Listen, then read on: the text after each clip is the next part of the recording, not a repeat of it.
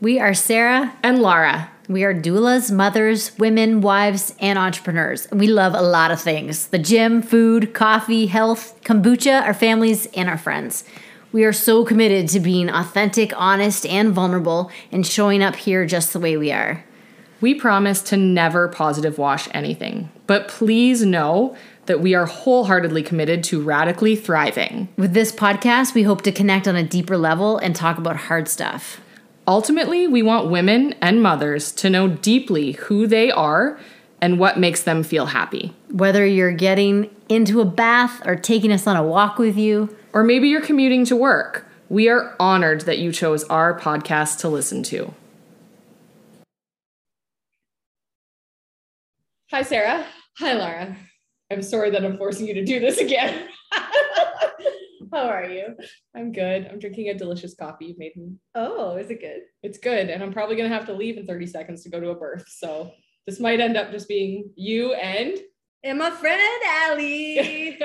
So Allie Timo is a brand manager, strategist, digital marketer, and coach on a mission to help purpose-led entrepreneurs turn their ideas into reality, scale their businesses, and get shit done without the side of stress. Ooh, I love that part. She uses her unique approach of understanding human design, which we love, her passion of helping women, we also love women, live out their soul's purpose, and fuses it with her love of storytelling, creativity, and connection to create impactful online brands that people love. Also, she's like one of the sexiest people on Instagram. Oh, right? Yeah. I think so. Sometimes I just watch her stories and I'm like, why am I turned on? Yeah. That is good stuff. So we met Allie for the first time, I think, at a Boss Babe thing. Yeah. Blushing Babe. Yeah, Blushing Babes. Is that right? Okay, so we're going to say hi to Allie and we're just going to let this flow because I know it's just going to be juicy and good. Hi, Allie. Hello. That was the best introduction. I should probably just add that little tidbit on the end of my also bio. Also, the sexiest person on Instagram. Yeah, life goals right there. Oh, just divinely feminine and with a hint of tapping into that masculine. Also, you should throw in your projector thing in there too. Oh yes, that I'm a projector in human design. Yeah. Sarah always references that when we're talking about you. Yeah, I do. Yeah, you do. You always bring it up. Yeah, I'm always like her projector self. Yeah. Allie and her projector self. That's what I say. It's good when you know that about basically people. Means I like to rest a lot and I really dive into self-care easily and effortlessly. Like that. I love that. It's good. Why I say it, I think, when I'm talking about you is because it gives me like a pause after I say your name. Because I'm like, I envision you like embodied in this place of rest where you're like, you do a good thing and then you're like, that was good. And then you just take a chill. Enjoy it and rest. Yeah. I mean, that's pretty accurate. We're both Manny Jen, I think. Oh, right. Or maybe I'm Manny Jen and you're... I'm just Manny. No, Yeah. I'm just a Jen. I'll look it up. Yeah. I know what I am somewhere. It's in a note. We did a podcast once with Lindsay Martin's naturopath, and she told us a bit about our designs, and we talked about splenic things. I'm a generator with sacral authority. Sarah's a Manny Jen with an emotional authority. Yeah, that authority piece does make you both very different. Yes. It means that I take forever to make decisions and Laura makes them instantaneously. Yeah. Also, what does it say about me that I have 771 notes on my phone? Is that a lot? And I'm a little bit scared to see how many I have. Okay, that'll make me feel better. So I would like to know. You can the tell inspiration flows and you just got to get it in the notes, you know? Allie is the master of the positive reframe. Yes. Yeah. I told you last time we were together, I told you something that was like absolute garbage. And you were like, I actually don't know how to positively reframe that for you. I remember that. I was like, there's no clean way that I can make you feel better right now. Just gotta feel your feels. Oh, that's good advice. It's always good advice. So where should we start with you? How did you become who you are? What led you on this path? With the work that I do. Yeah. I mean, man, I never know at what point to start this conversation because I feel like it's like my whole life kind of led to this moment. Sure. But I mean, really, I spent the vast majority of my life telling myself a story that I wasn't good at anything, that I was just going to live a mediocre life. I just needed to find a job that would pay the bills. And like, that was that. I was like, I have no special talents, which I mean, really looking back on is a sad way to be and to look at things. But I really, truly believed that. So I kind of like just went and got my diploma and got a job and was deeply, deeply unhappy and unfulfilled. And through that really was working through like depression and anxiety and who am I and how do I make my life significant and all of these things. And in like the depths of that, ultimately like discovered that life coaching was even a thing and even existed. So that really sent me down the path of like personal development and oh, wow, I really think that I could do this coaching thing.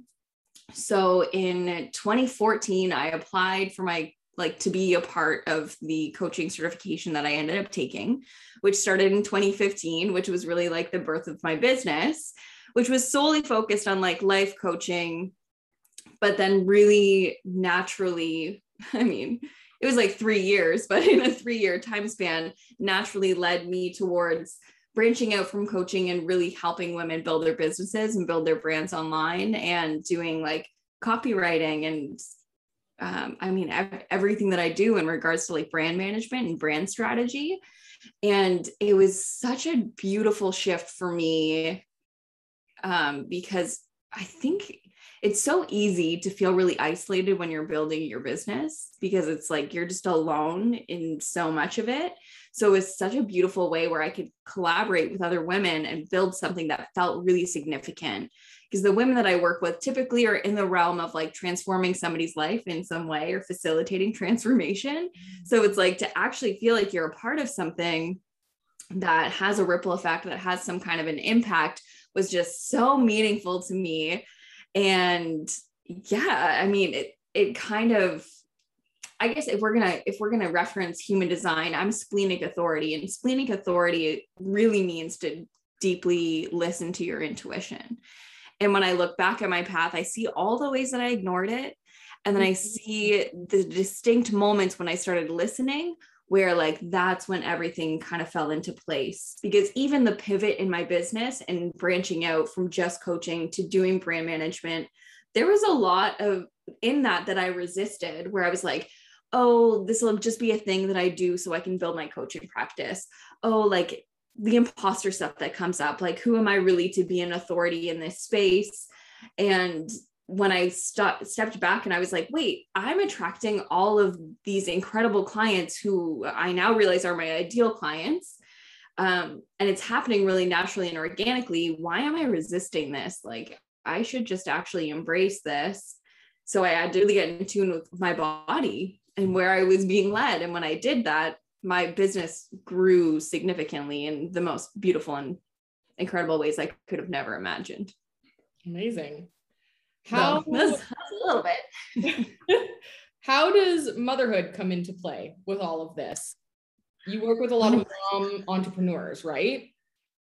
Yeah, definitely. And being a mom comes into so much of my journey because so I applied for that coaching certification course in 2014 before I became pregnant with my daughter that fall. That was not in the plan.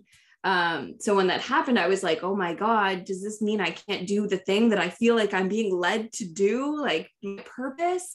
It really sent me on this like identity crisis kind of a spiral. But I started that program when I was like 3 months pregnant, and I was in the middle of a year-long program and had my daughter. So it was like I started my business and became a mother all in the same year. So there was a lot that I had to work through of like, who am I besides being a mom?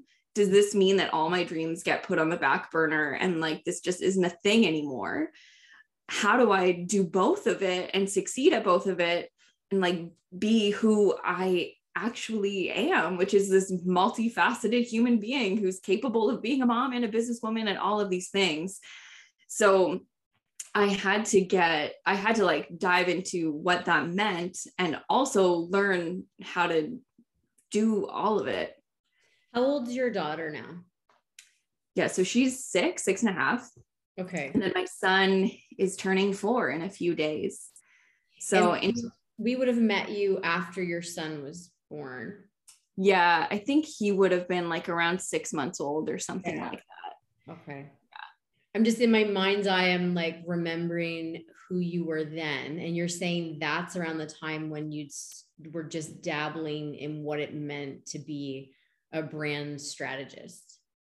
Yeah. So that was really when I had pivoted my business away from coaching. But at that time, I was only saying I was a coach.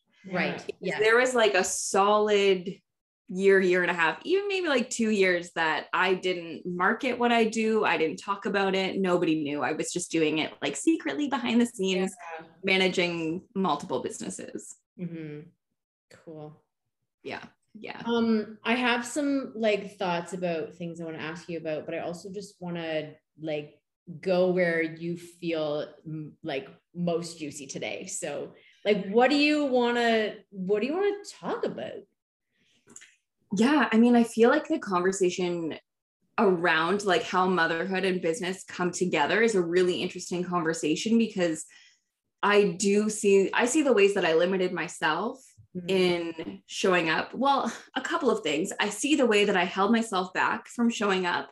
And I also see the ways that I felt guilty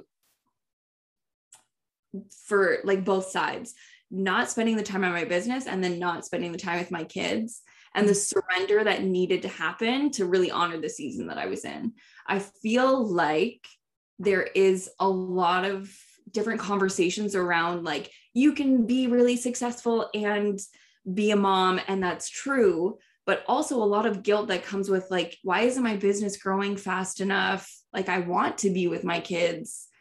Like, it's like, sometimes there's this resistance for the season that we're in.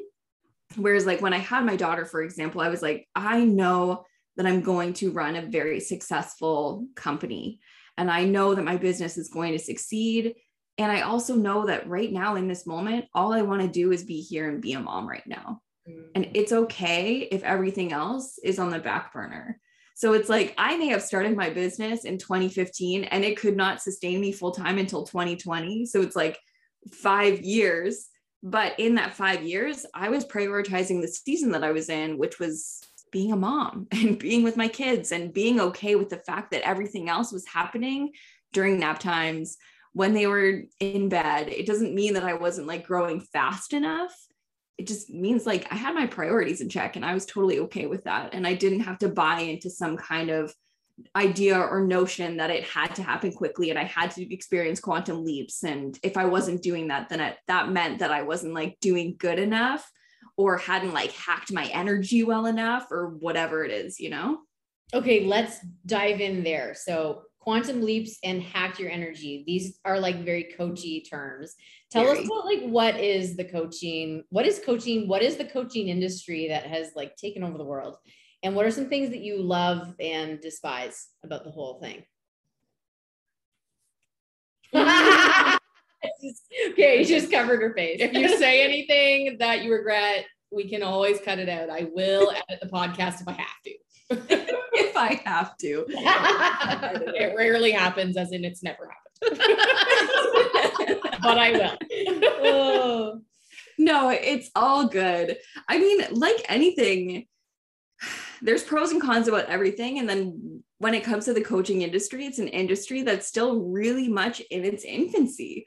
Like I only discovered coaching in 2013, which was a new thing then.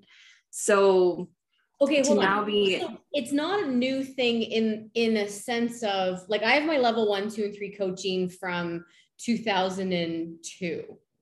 Yeah. So there's like an old style coaching that was not therapy, but I feel like there's this revamp that's what you're talking about. So what is that? Yeah, I mean, I feel like there's a lot of distinctions between like what coaching is and what mentoring is. And there are a lot of coaches who are actually mentors who call themselves coaches. And that doesn't mean it's like right or wrong. It just is how it is. But I think it does confuse what coaching and mentoring is in people's heads. So oftentimes you'll see people will hire a coach and have the idea of like, okay, I want you to tell me what to do. Like, tell me how to fix my life. Tell me this. And you might have somebody who's not trained to be a coach, who might call themselves a coach, who's like, okay, like, here's what I did, or like, here's my advice for you, and have more of a mentoring role. But what a coach does is actually guide somebody back to themselves. Mm-hmm. So it's like, I don't know you better than you know you. And the insight and wisdom that you're looking for lives within you, but my job as a coach is just to guide you back to it. So it's more of an empowering place. So from a coaching perspective, I wouldn't want somebody to leave a coaching container with me and think like, oh my gosh, what am I going to do without Allie? What am I going to do without having her advice or her guidance or her whatever? I would want them to leave that coaching container feeling really empowered and be like, I trust myself more deeply than what I've ever trusted myself. I can more easily access my own wisdom. I have clarity. I know what to do from a place of like, I've been empowered to do that. Whereas what gets sticky and what I do see in the coaching space is a lot of things that are very disempowering. The whole idea that you need to rise to somebody else's energy or frequency in order to experience success is just not true. There is a lot of feeling of superiority that I can come across, this feeling of like, I'm on the pedestal and I've accessed so many layers of power that you haven't. And because I have, that you need to get into my space. You need to calibrate to me if you want to experience life as what I'm sharing it on social media, which is often an illusion. Not all the time, but there is a lot of stuff that I see played out on social media, which isn't true.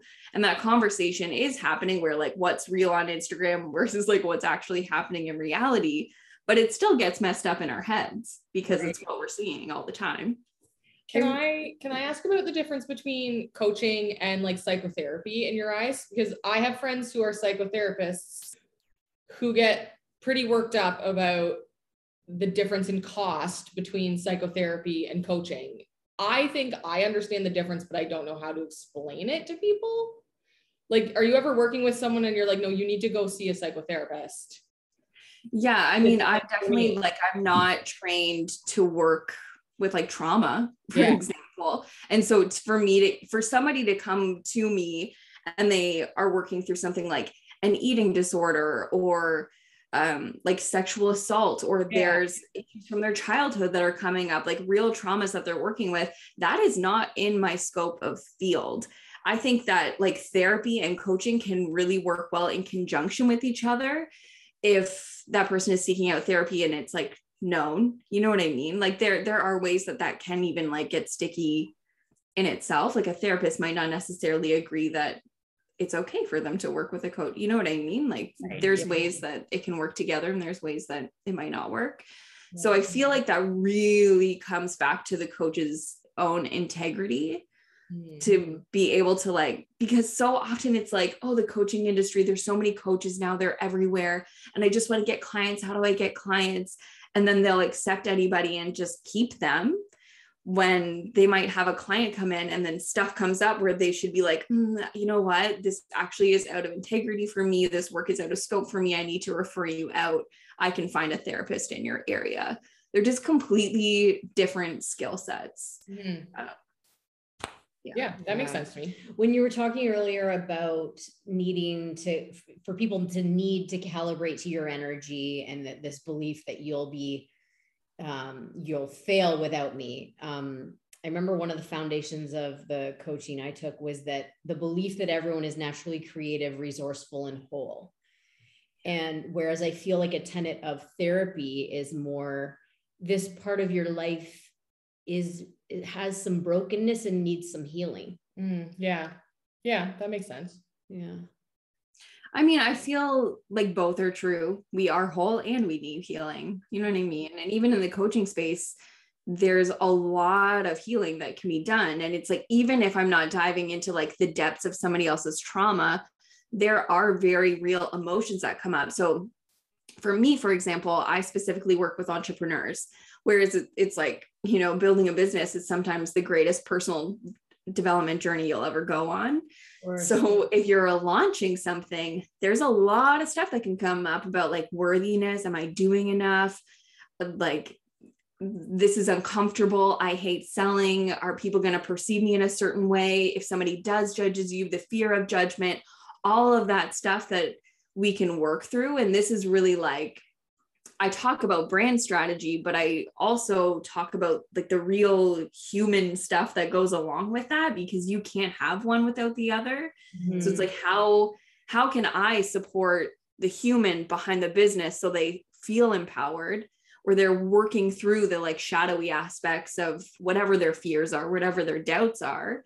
So it's like still that conversation happens, and there's so much healing that comes in that space, because again, as when you're facilitating a space where you're leading people back to their truth and back to the reality of like how powerful, capable, and how much potential they hold, that's really healing. First, to see somebody like that and to be seen as that is incredibly healing. You're right. It's such a messy distinction. Mm-hmm. And I think there's beauty in that. Like, I don't think it has to be clear. And you're right. Like, I mean, we do coaching, and especially around birth trauma. I mean, I could tell myself that I'm not a licensed therapist. Mm. Can I talk to people about birth trauma? I haven't experienced enough trauma. Well, I think we've experienced enough birth trauma. That's true. We've witnessed enough. I don't know that that's the part. I think it's more in how to deal with and treat and that side of it. But I don't know. Then there's also the piece of, you know, when trauma is met with deep love and empathy and is heard, you know, and it can be like, do you remember when we were talking to Melanie and she said, like, sometimes things can be healed in an instant. Mm-hmm. And she gave this example of, you know, someone picks something up off the floor in a grocery store for you and gives it to you, and something in you heals because a belief of yours is challenged. And I mean, I don't know that we have it dissected about, oh, this person has this credential, so they're allowed to heal you. I hear the therapist's frustration. They've done oodles of years of school, but like, we're just in a different space now, where I don't know that necessarily the universities hold all the power to say, I now deem you, after you've read these papers and these textbooks. I massaged someone a few weeks ago who told me her birth story. It was my first time meeting her, and she had a cord prolapse. And so they had broke her water, the cord came out, and they rushed her into putting her under general for a C-section. And I reflected to her that must have been incredibly scary, and listened to her talk about it. And she was like, her birth was 4 years ago. She was like, you are the first person who hasn't dismissed my trauma. That's wild, eh? Everybody else she had spoken to about it had been like, well, thank God you're okay. Like, at least you're alive. At least you're alive. Like, you were in the hospital, you were in the right place. Like, God, thank God you didn't have a home birth. Like, so many things like that, but nobody had just listened to her and heard her. Mm-hmm. And then I was like, that was really interesting that not everybody knows how to talk to people like that. Yeah, sure. Yeah. And a lot of what I've experienced too with the women that I work with is that we all have blocks around receiving. Mm-hmm. And like, this is where like that wounded feminine energy comes into play, where it's like, we're so used to being the martyrs. We're so used to being the caregivers that it's really uncomfortable sometimes for us to like fully receive. So when you say yes to like being supported in, whether it's like a coaching space or with your business or whatever it might be, you're opening up yourself to receive like support in a way that maybe you've never had access to before. So then when you have that space to like be seen, be heard, be understood, it's like, it's like, holy shit, you know, it unlocks something in us where we do feel, I don't know, like that validation or like that permission or just that even acceptance and forgiveness for pieces of ourselves. When are our feminines getting wounded. Like you have a daughter. Like all of life. Like, you know. But I noticed this the other day. This is maybe an in reverse, but it made me realize how I perpetuate something. So my son's downstairs yesterday and he is talking to me and I'm like, dude, your breath is stank, rank, disgusting. Go upstairs and brush your teeth. And it didn't strike me until later in the day that I was like, if he was my daughter, I would not have said that way. Really? I tell my kids their breath stinks all the time. I think I would have said it. No, I don't. I think I still would have in a different way. Yeah. I would have said it in a different way. I would have said, hey, honey, your breath, you need to go brush your teeth.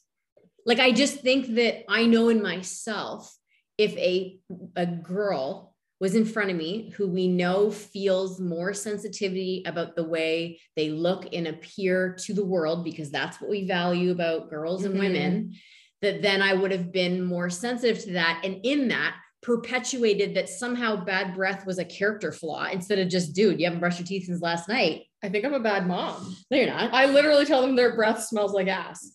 Amazing. Because nobody lets friends have ass breath. Fair enough.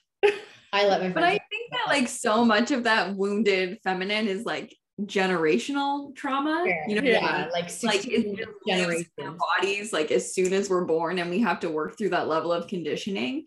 And yeah, I mean, you can be as like conscious as you want about it, but there's still like all of these outside factors that come into play for sure.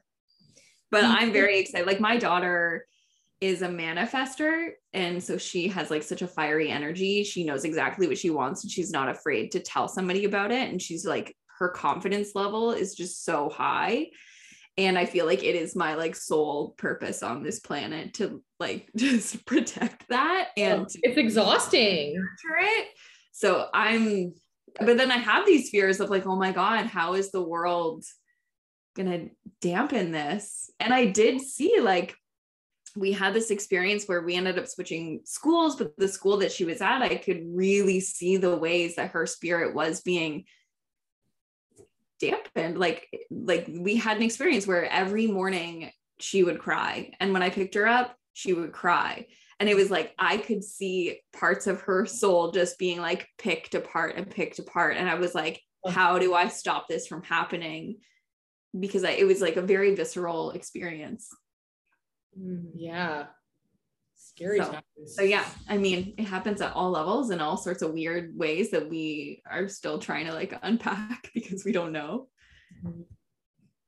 More on the feminine, masculine. Do you find that you analyze which parts of you are feminine and masculine, which parts of your day are, I mean, this is new-ish for me, the idea of like structure being more masculine and flow being more feminine. Yeah, talk to us a bit about like flow and structure and alignment and that kind of thing. I should share, there's a post that I had written a while ago, which kind of like demonstrates masculine qualities versus feminine qualities. And it's like, I feel like how society and the world was functioning, I mean, it still does, but with like leaned heavily into the masculine, the idea of like the hustle culture and things like that. And then we were so in that direction. And now everything seems to be going to the polar opposite of like, just be full in alignment and flow and like, let the downloads come through and be really creative and la, la, la, la, la. Or it's like both of them coming together is actually where like the sweet spot happens. So I definitely have multiple different containers in my life that I'm very intentional about in what energy I'm calling through. So I know my business, for example, requires me to be more in my masculine because I'm leading other people. There is like a lot of structure and planning and strategy and being more like logical and like, okay, let's get shit done. There is also the element of my work that's like very creative. So it's like, I have to have these different containers for like, okay, when is that more masculine vibe, I guess, happening versus when am I going to set aside time for creation and creativity and flow and just for ideas to kind of come through and to be with that. But because I'm so much in my masculine in my business, I'm very conscious of being more in my feminine in my marriage. and in my relationship. Okay. Where then my husband gets to be in his divine masculine, and then I get to be in receivership of him leading me and supporting me and taking care of me, which involved a lot of communication. Like, because again, my tendency was to like people please, be the martyr, take care of everybody else, everything, make sure everyone else is taken care of and I'm last. And that led me to a space where I was in complete and total burnout. So it was like, there was definitely a huge process that was very conscious, and I was very aware of like, I see the ways that my feminine is very wounded, where I'm not open to receiving. How do I create more harmony between these two different energies that live within all of us? Whoa. Okay. So I'm trying to slow that down a little bit, and like things happening in my brain. Can you say more about that? Like, so you're saying that a woman in her truest, most divine femininity is a place of receivership? Like the feminine energy is definitely more about receiving energy. And then what does that make the masculines a giving? And like leading. Leading. Okay. That's how I see it. Like giving and leading for sure. And so like, can you give me an example of like what it looked like in the gross people pleasing, martyring, caring, and then what it looks like now in like a actual family household, tangible, it's 4 p.m. kind of example? Yeah, for sure. So it's like, if I was working all day and in that masculine energy, then what was happening is that was carrying through to the entire rest of my day. So 4 p.m., let's say work ends. And then I'm like, okay, what's for dinner? I got to start like prepping dinner. What's happening with the kids? How are they being organized? Like getting like bedtime, making sure everything's set up for the next day. It's like all the household logistics. And even if the kids were going to their grandparents' house, like packing the bags and making sure that every little logistical step was taken care of and handled, so that my husband, I could just be like, everything's done. Everything's taken care of. It's like, oh, cool. You know what I mean? Like we fall into that as mothers because we don't ask for help.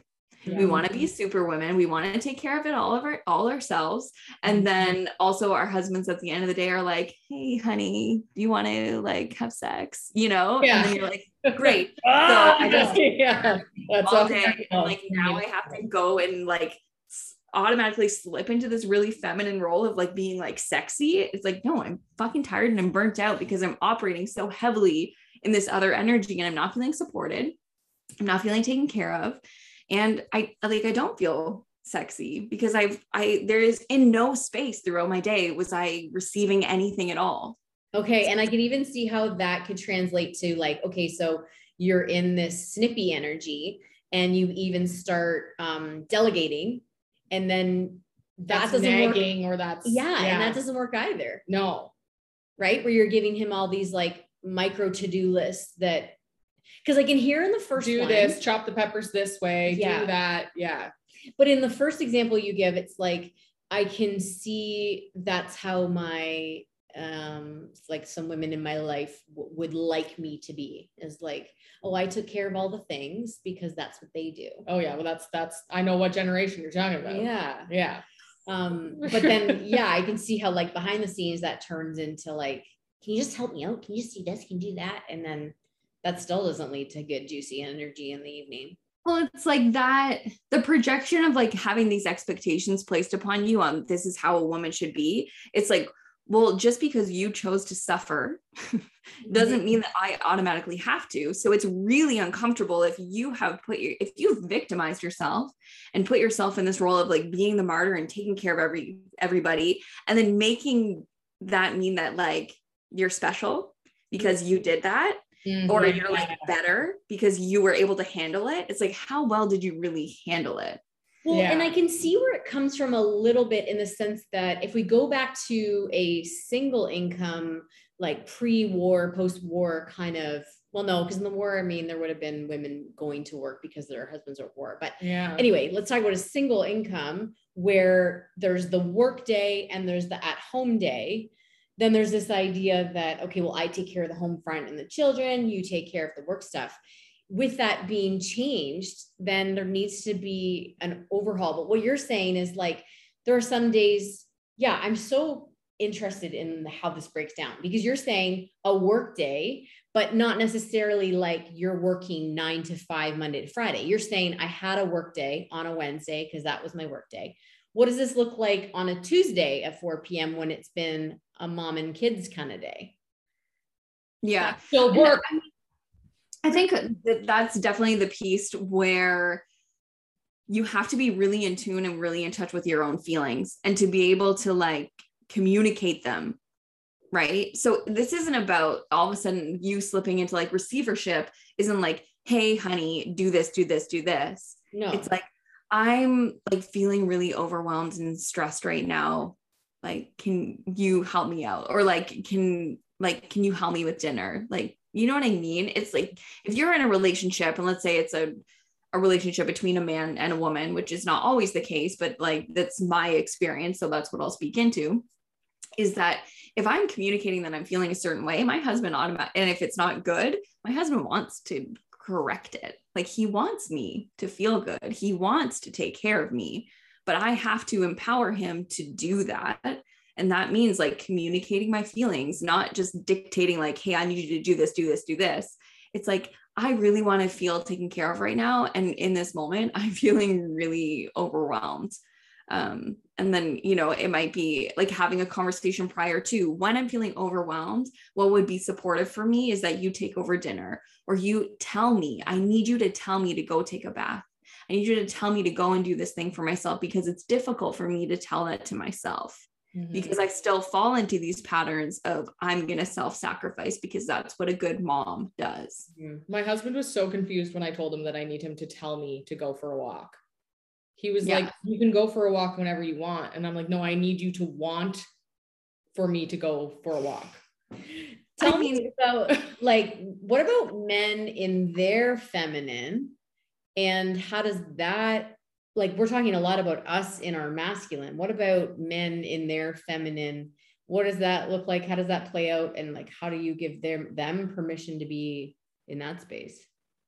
Yeah. And I mean, there's so much to even like to unpack within like the wounded masculine, to feel like you need to be emotionless or unaffected by your emotions. The idea of like resiliency means disconnection from your emotions.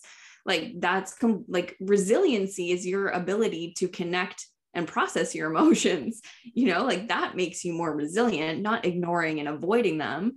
But to be a man, it's like, don't show emotion, like show up, like be logical all the time. So to empower more men to be, and just even more like the main thing that's coming into my mind is for them to actually have space to like be themselves, for them to be seen, heard, and understood in the full like vastness of who they are, which means like the depth. But so often we don't even allow them to access that, because that means they're not like being a man enough. So are we saying that emotions are not feminine or masculine? I mean, I think emotions are just human, obviously. Like, I don't think it's, because I think that if you're like just labeling it as like emotions are feminine or emotions are masculine, I think like that can get misconstrued in itself, where it's just like emotions are human. Yeah. But like going into the space where you're processing your emotion does feel more of like a feminine energy to me, because emotions are not logical. There's no structure to emotions. There's no like task list, like, you know what I mean? It's just like sometimes, like oftentimes the best thing that you can do with emotions is not process them or figure out like, how do I deal with this or what do I do? It's just feeling them, which involves a lot of surrender. And that surrender energy feels very feminine to me. Yeah, that's gold. Mm-hmm. Whoa. Okay. So now, you're doing, let's do the 4 p.m. or you're saying that could just look like him helping you with dinner, but like, what else? Take that further. Take us all the way to the part where you're like yes, I would love to have sex with you tonight place. Yeah. How do we get there? Yeah. Yeah. I mean, as a mom, it can be, that's what you said.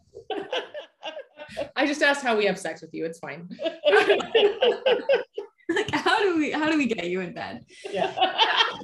I feel like as a mom, it's very it can be so complicated because still at the end of the day, you have to do the bedtime and the things, and you can still just be like, I'm just tired. Yes. And instead it's like, so what I'm working through now within my relationship and my marriage is just like more intimacy that doesn't necessarily lead to sex. So it's like, how can we even like be naked and touch each other, but like set the container of like, that's just for intimacy and connection, and maybe to like build tension, and not necessarily like, okay, we haven't had sex in a while, so let's like take that off the list. So there's that piece. There's the other piece of like, sometimes it needs to be scheduled. And then sometimes it's just communicating like, hey, I'm really desiring to be like led in this way. This is how I want you to initiate.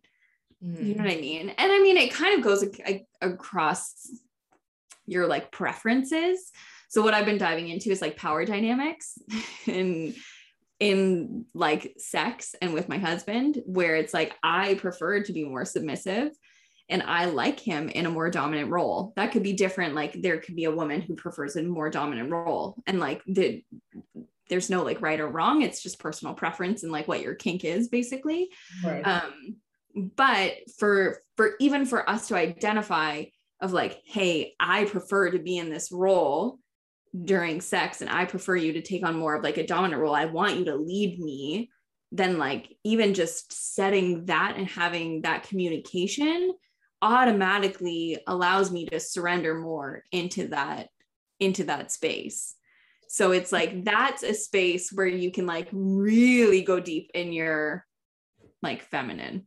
Is Gary gonna listen to this podcast? No, Gary's never listened to the podcast. I'm just thinking in a time when you're gonna use words like lead me and surrender with Gary. And just like how that would go. Because please record it. Literally all I think about anymore is Yellowstone and Casey. So oh, it is hot. Have you watched Yellowstone, Allie? Yes, I was really disappointed by this latest season, and I'm bitter about it. I'm not there. We're not there yet. So I just finished the second season last night. Yeah, which is great. I love those seasons. Oh, I don't know it's gonna get bad. Yellowstone is the new porn. It really is. Yeah. Like the scenes between Casey and Monica is like so. He's leading her. Oh, he's leading her, and yeah.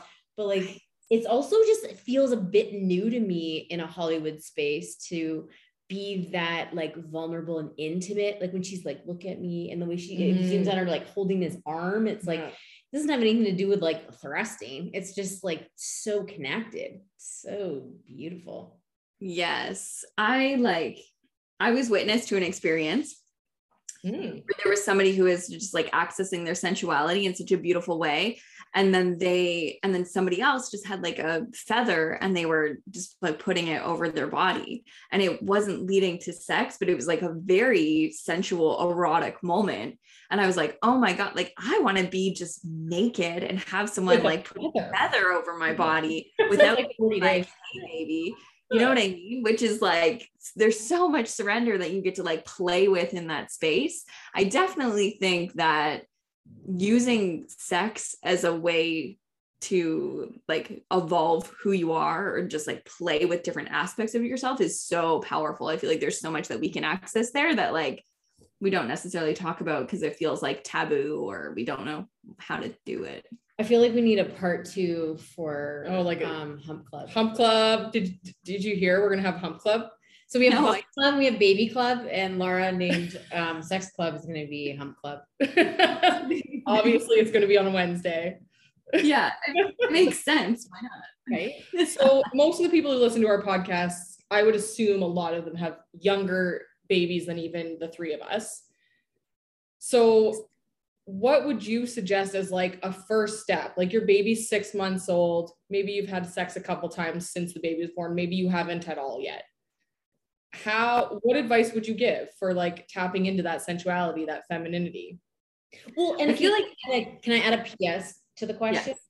Yes. Because I feel like there's also a part where you're like, there's a cost to being sensual and feminine that's like this bitterness, like, well, and then he's going to get rewarded for it. Or like, I'm doing this because he wants more, rather than it being like, this is a win-win, or this is for me. Yeah. Like, how do we turn on our gas? I feel like when I was in that depth of motherhood, and even like as my kids got older, one of the biggest and most impactful things that I did was center myself. It was like, you know, if I'm getting everything that I need, then what does that mean? And it's like, oh, that actually means that everyone else wins, that my kids get a more present mom, that I'm more present in my marriage and my relationship, and just I feel better in my life. It's like, if I win, everybody wins. So if that means that, like, because so often it's like, we feel like we need alone time to take care of ourselves. And one of the biggest shifts I did was I was giving myself what I needed when I was around my kids. So if I wanted to bring in more play into my life, then like, did that mean that I needed to have like a kitchen dance party with my kids and like evoke play in that way? If I was frustrated, did that mean that I needed to scream into my pillow? And then thereby, like, if I saw my kids being frustrated, invite them to do that same thing. So they had an example of what it looked like to emotionally regulate and to not feel like how I was feeling was shameful or bad. If I wanted to like meditate, could I invite them to do that? Even if it was messy and only 30 seconds, you know what I mean? Could I create containers where I was inviting my kids to do things with me instead of always needing to do it just by myself and alone? And that didn't mean that I didn't need alone time. I still did, but just like that, I wasn't compartmentalizing all of these different aspects of who I was very freeing and liberating to me. And even in the space of sensuality, isn't it okay to just be like, hey babe, I want you to grab a feather, and I just want this to be about me and my pleasure, and I want to be centered, and this has nothing to do with me. I want you to focus on pleasure for me, and that's it.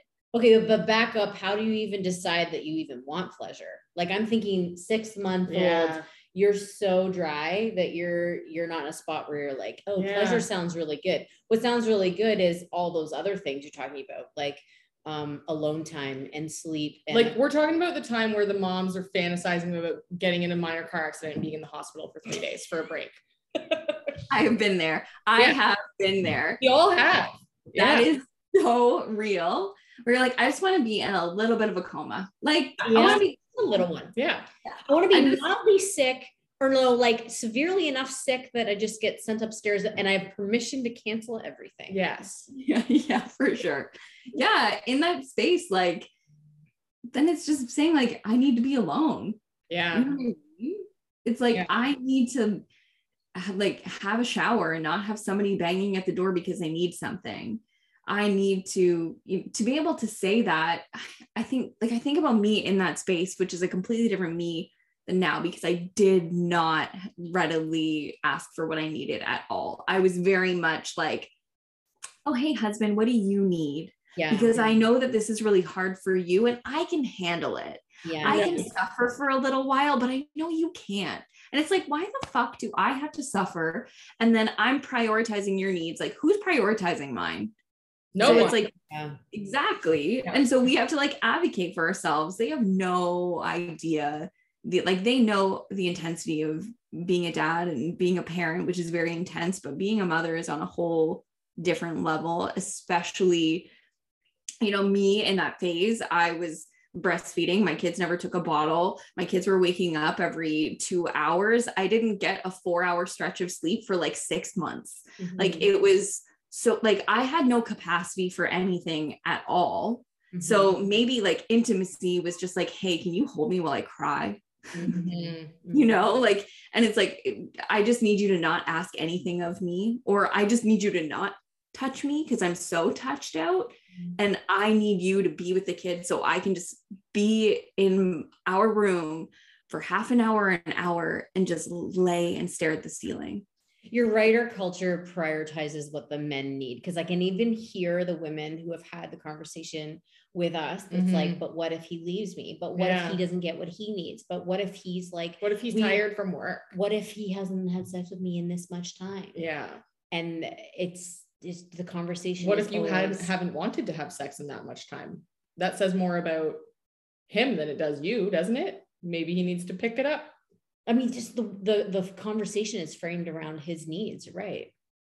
Yeah, but we don't even communicate our own. No. We don't even say like, hey, I'm so touched out, or like I'm desiring like intimacy, but I don't even know what that looks like. Or like, you know what I mean? Like I'm feeling really worn out. I'm feeling whatever it might be. And then it's like, we don't even empower them to step into their divine masculine that wants you to feel good, because we're not even communicating it. We're just like, it's easier for me not to even do this. I'm just going to do the laundry. I'm just going to pick up this because like, then I have to tell them how to do it or whatever, or they don't do it correctly. You know, we're like busy, like micromanaging and trying to control everything and take care of everybody. And it's like, you're always going to feel that way if you don't change your circumstances too. So there's a level of personal responsibility, I think, that we also need to take as mothers. Yeah. And that really involves looking at our own conditioning and what we feel like, what it means to be a good mom or a good wife or a good woman. Yeah, nobody's coming to save us. No, and that sounds to me like some pausing and assessment of our own mothers and mother-in-laws and grandmothers, sister-in-laws, sisters, aunts, to say like, whoa, what was I raised in? How do I pause this and look at what do I actually want and how can I keep myself accountable to that? And then, man, the amount of healing, like wounded feminine, wounded masculine, there's so much there. Yeah. And I think it's like, it's a big topic and there's so many nuances to it. So if you were just to start with like, how am I feeling and what do I need? And then how can I communicate that? And like, that's it. If you were to just wake up and ask yourself those 3 questions every single day, you would transform your life in some way, because we don't ask that. We get up and we go and we do. We don't. What's the third? How am I doing and what do I need? What's the third one? How am I feeling? Like, how do I communicate? Either how do I give that to myself or how do I communicate that to somebody else? Whoa. Okay. Let's, I feel like there's so many more things we could get into, but let's definitely schedule a 2.0 for this. But I'm going to put you on the spot here. If you could have a billboard, what would it say? I love that we never prep anyone for this question. It's the worst. I should have listened to more. It's so mean. Your legacy. Oh gosh, my legacy. Yeah. Man. I mean, it's all like coming around the same kind of, I don't know, like to be audacious enough to be you, you know, to like be unapologetically you. I think we carry so much shame and judgment of ourselves that if we just entered into a space of acceptance and just giving ourselves permission to be fully expressed as who we are, there would be so much empowerment and liberation there. And we'd also discover just how awesome we are, you know? I like it. So I feel like that's definitely like, if anybody were to come in my orbit and take one thing away, that would be the one thing, is that they walk away just being like, wow, I have so much potential. There's so much possibility for me and I'm amazing and capable of all of it. I love it. And so it is. So it is written in do. Oh, I love that. Thank you for being here, Allie. Thank you for having me. I love you both so much. We love you. I love you. Also, your hair looks perfect again, as usual. I'm always sending Allie Instagram messages about how cute her hair always looks. It honestly made me so happy. I was like, really? It always does. It looks so nice. It holds a curl perfectly. It really does. Yeah. She's like, I woke up like this. I did not. Thanks. That's reassuring. Oh, thanks for being here. Enjoy the rest of your day. Thank you so much. You too. Okay. See ya. We would just love it if you would take the time to leave us a 5-star rating, a review. If you'd subscribe to our show, you can screenshot it while you're listening to us and even share it on the gram. Remember, you are important too. Disclaimer, we are not medical professionals. Everything said here is our own opinion and not to be taken as medical advice. We do not take any responsibility from the outcomes of you taking our advice. Please seek medical advice from your trusted healthcare professionals.